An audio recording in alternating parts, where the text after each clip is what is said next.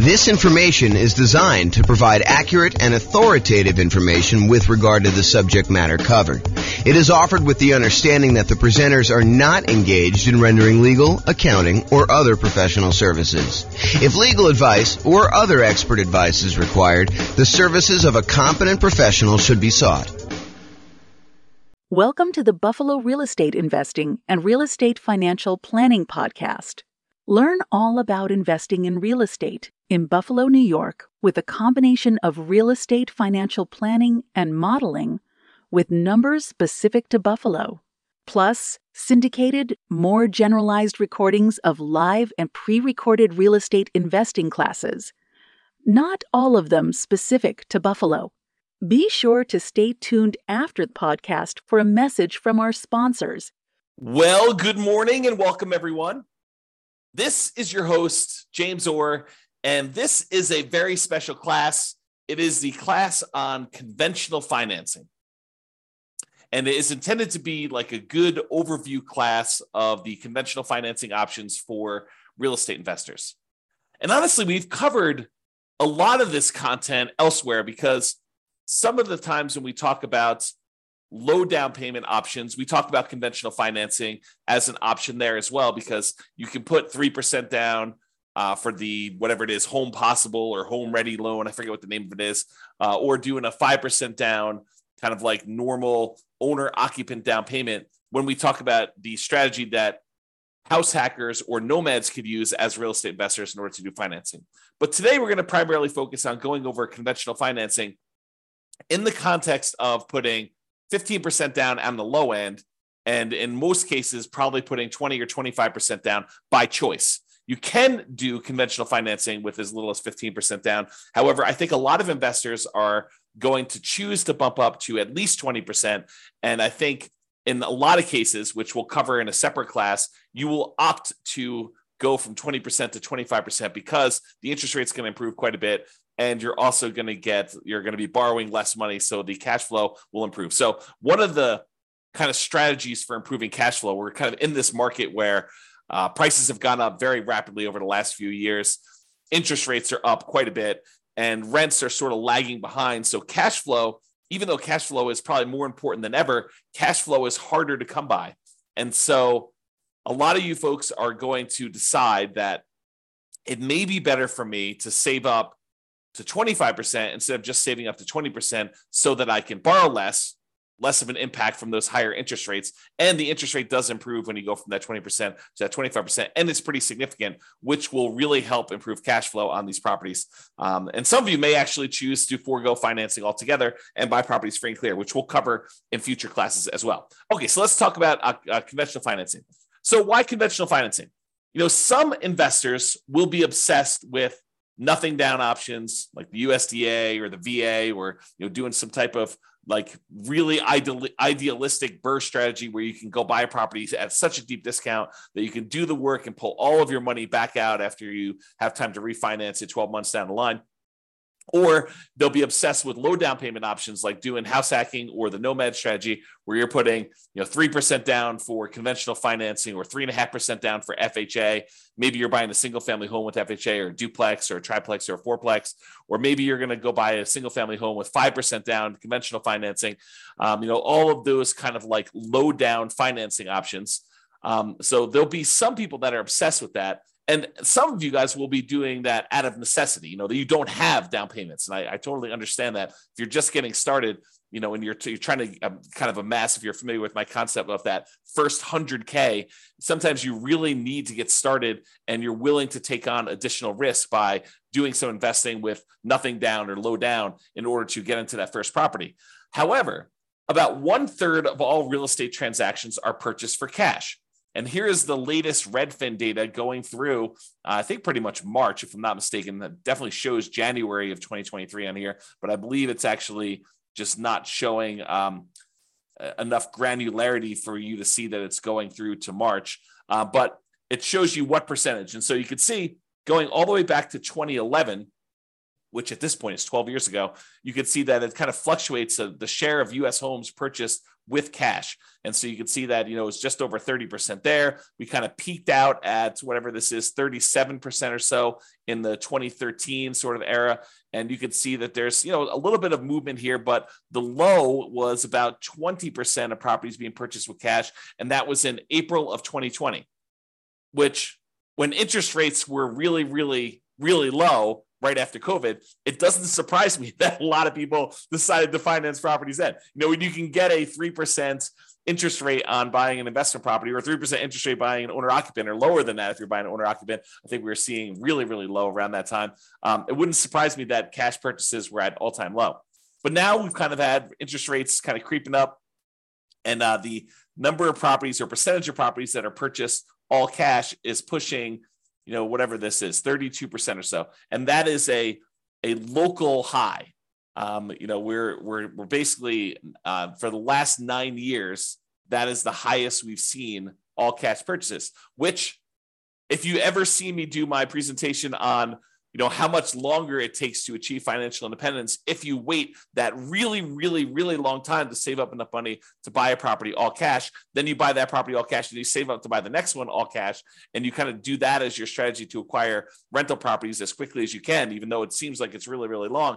It's not that much longer than if you save up and put 5% down or 20% down or 25% down in order to buy rental properties, because the cash flow on an all cash purchase is significantly better than the cash flow you're seeing on a 5% down or 20% down or 25% down sort of purchase. And so you get to financial independence not that much slower, in some cases, maybe even faster. So I'll do another class on that coming up here, but realize that it's not as bad as you might think to do all cash as a strategy.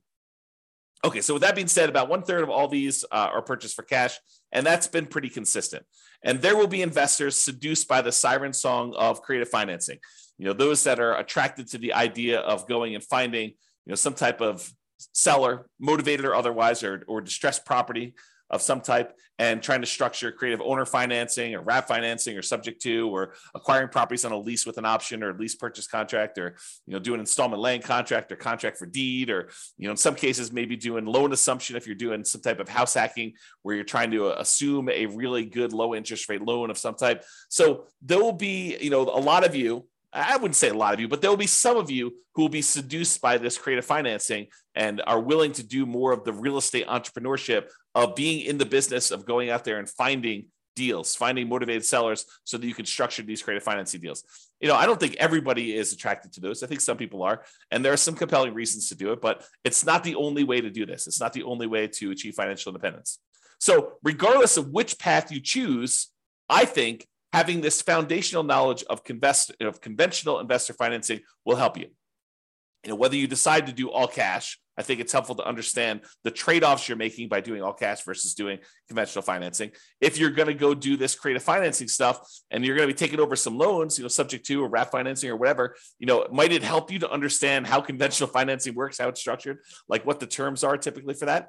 I think it's super helpful. So, having this background knowledge, I think will be helpful regardless of whether you do it or not. And a lot of you are going to choose to do it anyway. Okay. So a quick review of the different financing options that we've already covered in various classes, and go dig into those if you want more information. But here is a really quick overview of the other financing options available. First thing we're going to start off with is the entire creative financing family, which is owner financing, wrap financing, loan assumption, rent to own, lease option, lease purchase, the agreement for deed, bond for deed, contract for deed, installment land contract group, and then subject to, where you buy the property and you leave the existing financing in place. So all of those are available to you if you decide to go the creative financing route. And usually you'll find those by doing your own marketing or doing your own legwork in order to find some type of motivated seller. You usually don't find those inside the MLS. There are probably exceptions. I know I bought at least one property outside the MLS subject to before, but it was exceptional. And it was only one. So really, really unlikely for you to find those types of deals there. As far as down payments go, I think it is likely for you to be able to negotiate some low down payment options when you're doing creative financing. And in some rare cases, I think you'll be able to find some nothing down options. Another option for financing would be private money. This is going to grandma, someone who has money that they would be willing to invest in you. And you'll be very likely to be able to negotiate low down payment options on those as well. And in some cases, grandma may not require anything down at all. I would say it's based primarily on relationship and trust and a little bit of negotiating. And the quality of the deal can definitely help, especially with certain private lenders, depending on who you're talking to. The kind of complementary group of financing to private money is hard money. Hard money is money from people who are in the business of loaning money secured by real estate. You are very likely to be able to negotiate a relatively low down payment option with those. In some rare cases where you have an exceptional deal, you can probably be able to negotiate a nothing down option with some hard money lenders.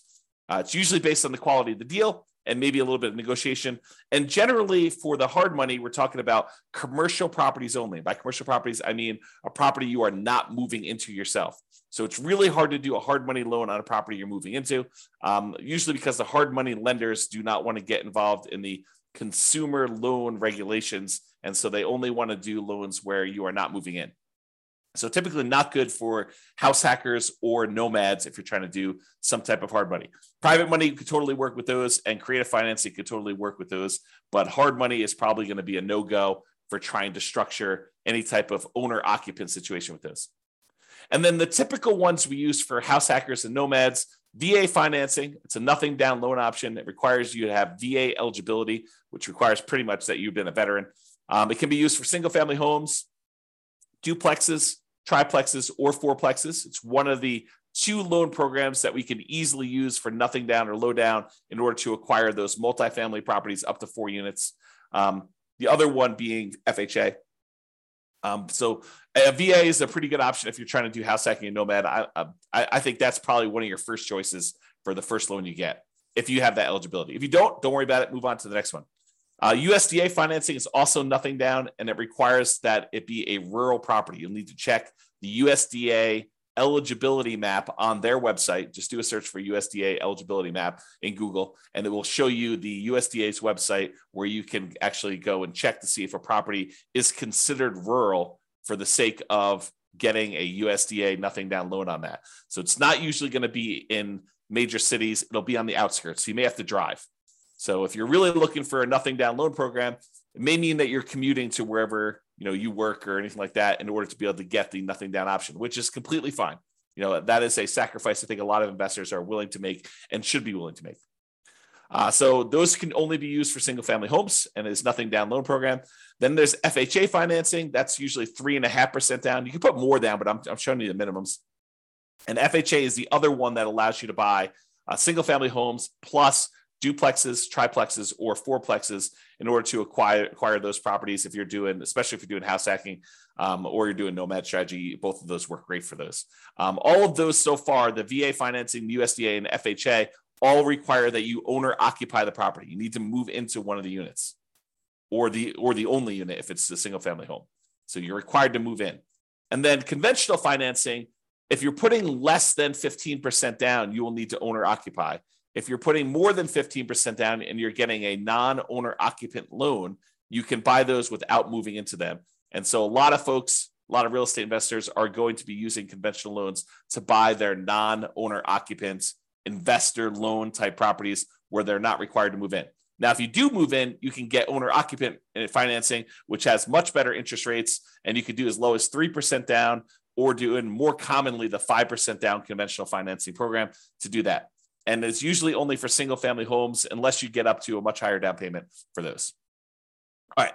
And then usually there's in some markets, there is down payment assistance available, and that is often combined with FHA. And it may help you kind of offset some of the down payment or all the down payment, depending on the program that they have there. So usually for nomads or house hackers, that could be an additional strategy. There may also be in your local marketplace local banks or credit unions that offer low down payment and nothing down loan programs. From time to time, we see those as well. Okay, so that's a review of all the different financing options that we've covered before in other classes. This is the creative financing, which I just covered before, so I'm not going to cover it again. And now let's talk about conventional financing, and specifically conventional financing for investors putting at least 15% down. So you could go and do these for nomads or house hackers. You can move into the property and live there if you wanted to. However, realize that is not the norm. And by not the norm, I mean that a lot of investors are not going to be moving into the properties. They're going to be putting 20% down or 25% down. You can put as low as 15% down and do that. But I think that it's a smaller group of people that are using these loans in order to do house hacking or nomading. Even though I'd like to change that. I would like to have more nomads and house hackers use conventional financing. All right, so conventional finance here, primarily talking about Fannie Mae or Freddie Mac. They're quasi-government organizations, is my understanding. Go talk to your lender if you really want to do, or search online. But they are, my understanding is they're sort of like government-ish sort of programs, but they're not actually government loans. But I don't know. I'm not sure I understand all the nuances of that, but you can go look it up if you want to. We typically use fixed interest rates when we do these. So you can do variable rate loans on some of these, but in a lot of cases, I would encourage you to consider trying to do fixed rate financing if you're going to get these loans. It's one of the few loan products that has these fixed rate things. If you're going to do portfolio loans, a lot of times those do not have fixed rate financing. There's some exceptions to that. Like our local portfolio lender, one of the more popular ones that we go to, they do have fixed rate financing for 15-year loans. But if you do a 30-year loan, they're variable. So with conventional financing, though, not portfolio, then they tend to be fixed rate. I like to do 30-year amortization loans, which means that you're doing a 30-year term on the loan and the loan will be completely paid off after 30 years. Why don't we normally do 15-year loans when we're doing conventional financing? Well, why would you want to? I mean, I think one of the reasons why is you get lower interest rates typically if you do a 15-year loan versus a 30-year loan. But why don't we typically do that with investment properties? I think one of the big reasons why investors would not choose 15-year loans when doing conventional is the payment is going to be so much higher that it's going to have pretty significantly worse cash flow because you have to pay off the entire balance of the loan over that 15-year period. So that's, I think, one of the reasons why people don't do it. Although some investors, especially investors that they have a lot of income from their job and they're able to handle that worse cash flow on their properties, especially if they're trying to do some type of early retirement or they're starting later and they have a very limited time until they get to their kind of retirement age. Some of them may choose to do 15-year financing, although in most cases, when I've talked to clients in the past about the differences between 30-year and 15-year, I tend to explain to them that why don't you do a 30-year loan? And if you want to pay ahead, you can, but realize that the return you're getting by paying ahead is the interest rate of the loan. And I think in a lot of cases, you could do better by taking that money and investing somewhere else. Even if you were going to do a 30-year loan, take the extra money that you would have actually spent on doing a 15-year loan, invest that in something like bonds, CDs, money market accounts, stocks, or some other real estate investment as another example, but something other than paying down the loan and getting a higher rate of return than what you would have gotten by paying down that loan each month, because the return you're getting is actually the interest rate of the underlying loan itself.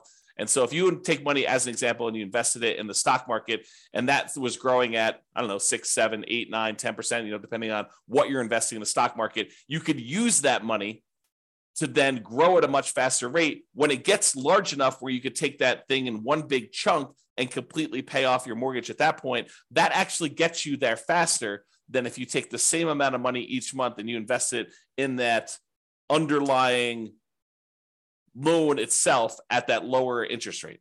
Now, if the rate on the loan is actually higher, then it might be faster for you to do that. But if the interest rate on the loan that you're paying off faster is lower than what you can get elsewhere, it'll tend to be faster if you actually do the investment elsewhere. There may be additional risk that you're taking on. You're introducing the new risk of investing in stocks that when you do that. But I think a lot of folks believe that over a long enough period of time, that risk is a worthwhile risk to take for the return that you're getting. All right, so conventional loans, we talked about 30 years, fixed rate financing. It tends to be 740 plus credit scores for the best interest rates. If you're doing owner occupant, as I mentioned before, you could do 3% down or 5% down. The 3% down is that home ready, home possible loan. It's primarily for first time home buyers. 5% is much more common, and you should plan on doing that, especially if it's past your first one. So you might be able to do 3% for the first one, but you're probably going to be doing 5% for subsequent ones, especially if you're doing like a nomad strategy where you're buying a property, moving in, living there for at least a year until you save up your next down payment, then converting that one to a rental. Then you're actually going to go buy a next one with 5% down and repeat this process. You probably should be planning on 5%, not 3%, even though you can maybe I'll do the first one for 3%. Okay. Now, if you're doing the non-owner occupant ones, it's usually 15% down at a minimum. And that's going to include PMI. Now, PMI, if you remember, is private mortgage insurance. It's the insurance that you pay to protect the lender in case you default. So the lender basically is like, hey, I really would prefer that you put 20% down to buy this rental property. However, you seem insistent on wanting to put 15% down. So I'll tell you what, I will make you a loan with allowing you to put 15% down. It's going to be a slightly higher interest rate. And I want you to go to this third party and pay them to protect me in case you default. I feel comfortable that if you put 20% down and property values move around a little bit and you stop making payments for whatever reason, and I have to come in and I have to foreclose on you, and then I have to go hire a real estate agent and a handyman to go in and fix up the property and a real estate agent to go market it and sell the property, I think I can get most, if not all of my money back if you put 20% down. You put 15% down, I'm not so sure. I think it might be close depending on what happens in the marketplace and what you end up doing. And so I want to protect myself. And the way I protect myself is I have you pay a third-party insurance company that will pay out if I actually need to foreclose on you and I sell the property at a loss. So they're the ones, third party, that's protecting the lender in case you default. So if you decide to put 15% down, the interest rate's going to be higher. It's a little risk premium baked into there from the lender, and they're going to insist on you paying PMI. Okay. If you put 20% down, the interest rate gets a little bit better than doing 15% down, and you don't have PMI. So it actually improves cash flow quite a bit going to that 20%. And the interest rate will improve significantly more if you go from 20% to 25%, which is why a lot of real estate investors will choose to wait that extra time, save up 25%, and put 25% down. Okay. All right. With that being said, you could typically get 10 non-owner occupant conventional loans per Social Security number. And I worded that oddly. The way I understand it, and check with your lender to make sure that this is true for you. And this is actually the regulations. But my understanding is it's 10 loans, period, if you plan to get your next non-owner occupant loan. So imagine for a minute, you bought, a house to live in, then you went and you bought 9 rental properties, and you're trying to buy your 11th property. Those 10, the one you live in, and the 9 that you have as investments, they would all count as financed properties if you still have loans on them. And so you would not be able to get your 11th conventional loan if you're trying to do that as a non-owner occupant. Oddly enough, in that same situation, if you were trying to buy that 11th property as a property to move into as an owner occupant, you would be able to get it because there is no limit on you doing it as an owner occupant. This limit only applies to investment properties. Okay, so that does count. Now, some real estate investors, some couples who know, they're definitely going to be getting more than 10 conventional loans. Maybe they've got a huge stack of money resources that they're already planning on using for down payments, and they know that they're going to be doing this. They may choose to start filing their taxes separately, getting their accountant or CPA to start doing 2 separate tax returns. And then the individual spouses will get loans in their own names so that they each can get 10. So imagine for a minute, you've got 2 very high earners with a lot of resources, a lot of down payments saved up, and they know they're going to want to get 15 loans. Well, what they might do is tell their CPA to start separating their tax returns and then have one of them qualify for a loan and their Social Security number with their own tax return, and have the other one get another property in their own name, their own loan with their own Social Security number on their own tax return. And then you can get 10 each. Okay. Now, talk to your lender if you plan on doing this. Don't say to them, James told me I can do this. You want to make sure that the lender you're using and the underwriter they're using is going to say, yes, that is how I'm interpreting the regulations and the guidelines. And yes, that would work for us in our kind of like loan situation. So before you go through all this extra work of doing that, realize that's there. Now, if you're not going to get more than 10 conventional loans, you don't need to worry about this. Or if you're going to do some type of like nomad strategy where you're buying properties and you're always doing an owner occupant, it doesn't matter either. Just realize that it could come into play if you're trying to get a lot of loans and you've got a lot of resources to do that in order to kind of get these things there. Okay. Typically, you'd add 5% down payment if you're doing multifamily. I will show you the down payment chart here in a second. For Fannie, can you do cash out refinances up to 4 finance 1 to 4 unit properties? For Freddie, it's up to 6. Again, I would check that guideline because I'm getting mixed information on that. So check with your lender to see what the current limit, if there is one at all, on being able to do cash out refinance properties for Fannie or Freddie, because there has been limitations in the past. I thought that's what the limitation was, but your lender should be able to tell you what the exact limitation is at that time. So if you're going to go do it, make sure you do this. And this comes into play, if you know that you're going to do a cash out refinance and you're about to buy your next property, maybe check with your lender and say, hey, should I do this cash out refinance before I buy my next property? Because am I going to be limited in being able to do it after I buy the property? So you're being put on notice. You're being given the information so that you don't make this mistake, right? This is like a heads up. Hey, before I buy a property, maybe I should check to see if there's any other ones I plan on doing a cash out refinance for, and check with my lender to see if I should do that before I go buy this one. For both Fannie and Freddie, my understanding is the rate and term refinance, which is different than doing cash out refinance where you're pulling money out. You're just refinancing the rate of the loan and the term of the loan. You could do up to 10 financed 1 to 4 unit properties if you're doing that. Nomads, be careful because a lot of times it's much harder to do these cash out refinances or even rate and term refinances on the nomad property, because when you do the nomad property originally, you're doing it as an owner occupant, and a lot of times you're putting very little down. Well, realize you got to wait until you have significant amounts of equity in your property. And when you go to do your rate and term refi, you're now refining it usually as a non-owner occupant, as an investor, and you get an interest rate hit on that as well. So a lot of times we're doing these loans on nomad properties with the intention of holding on to them for a very long period of time, or paying them off very strategically. And we're not doing a lot of rate and term refinances on nomad properties in particular. But you may want to discuss that plan with whoever you're talking to about doing that. All right, so we talked about that. Seller concessions. So when you get a seller to contribute some money towards your closing costs, when you're negotiating your offer to buy the property, it's usually written when you make your offer to buy the property as to how much they're contributing towards seller concessions. And it's really a discount to them, right? You're really getting the property at a discount of whatever they're deciding to do in seller concessions. It's like they're netting that much less. So if you ask them for 2% in seller concessions, realize you're asking them for a 2% discount. So you may want to think about that when you're doing that. So when you're doing these loans, though, the maximum seller concessions you can get for doing these conventional loans varies between 2% and 9%. It's usually 6% with 20% down, or 2% for the non-owner occupant loans if you're going to do that. So 6% down with 6% seller concessions, 20% down owner occupant, or 2% for non-owner occupant. There's a separate chart for doing that. I don't know if it's on the next slide or not. I think there's a separate chart in the underwriting guidelines, or talk to your lender. Your lender can give you that.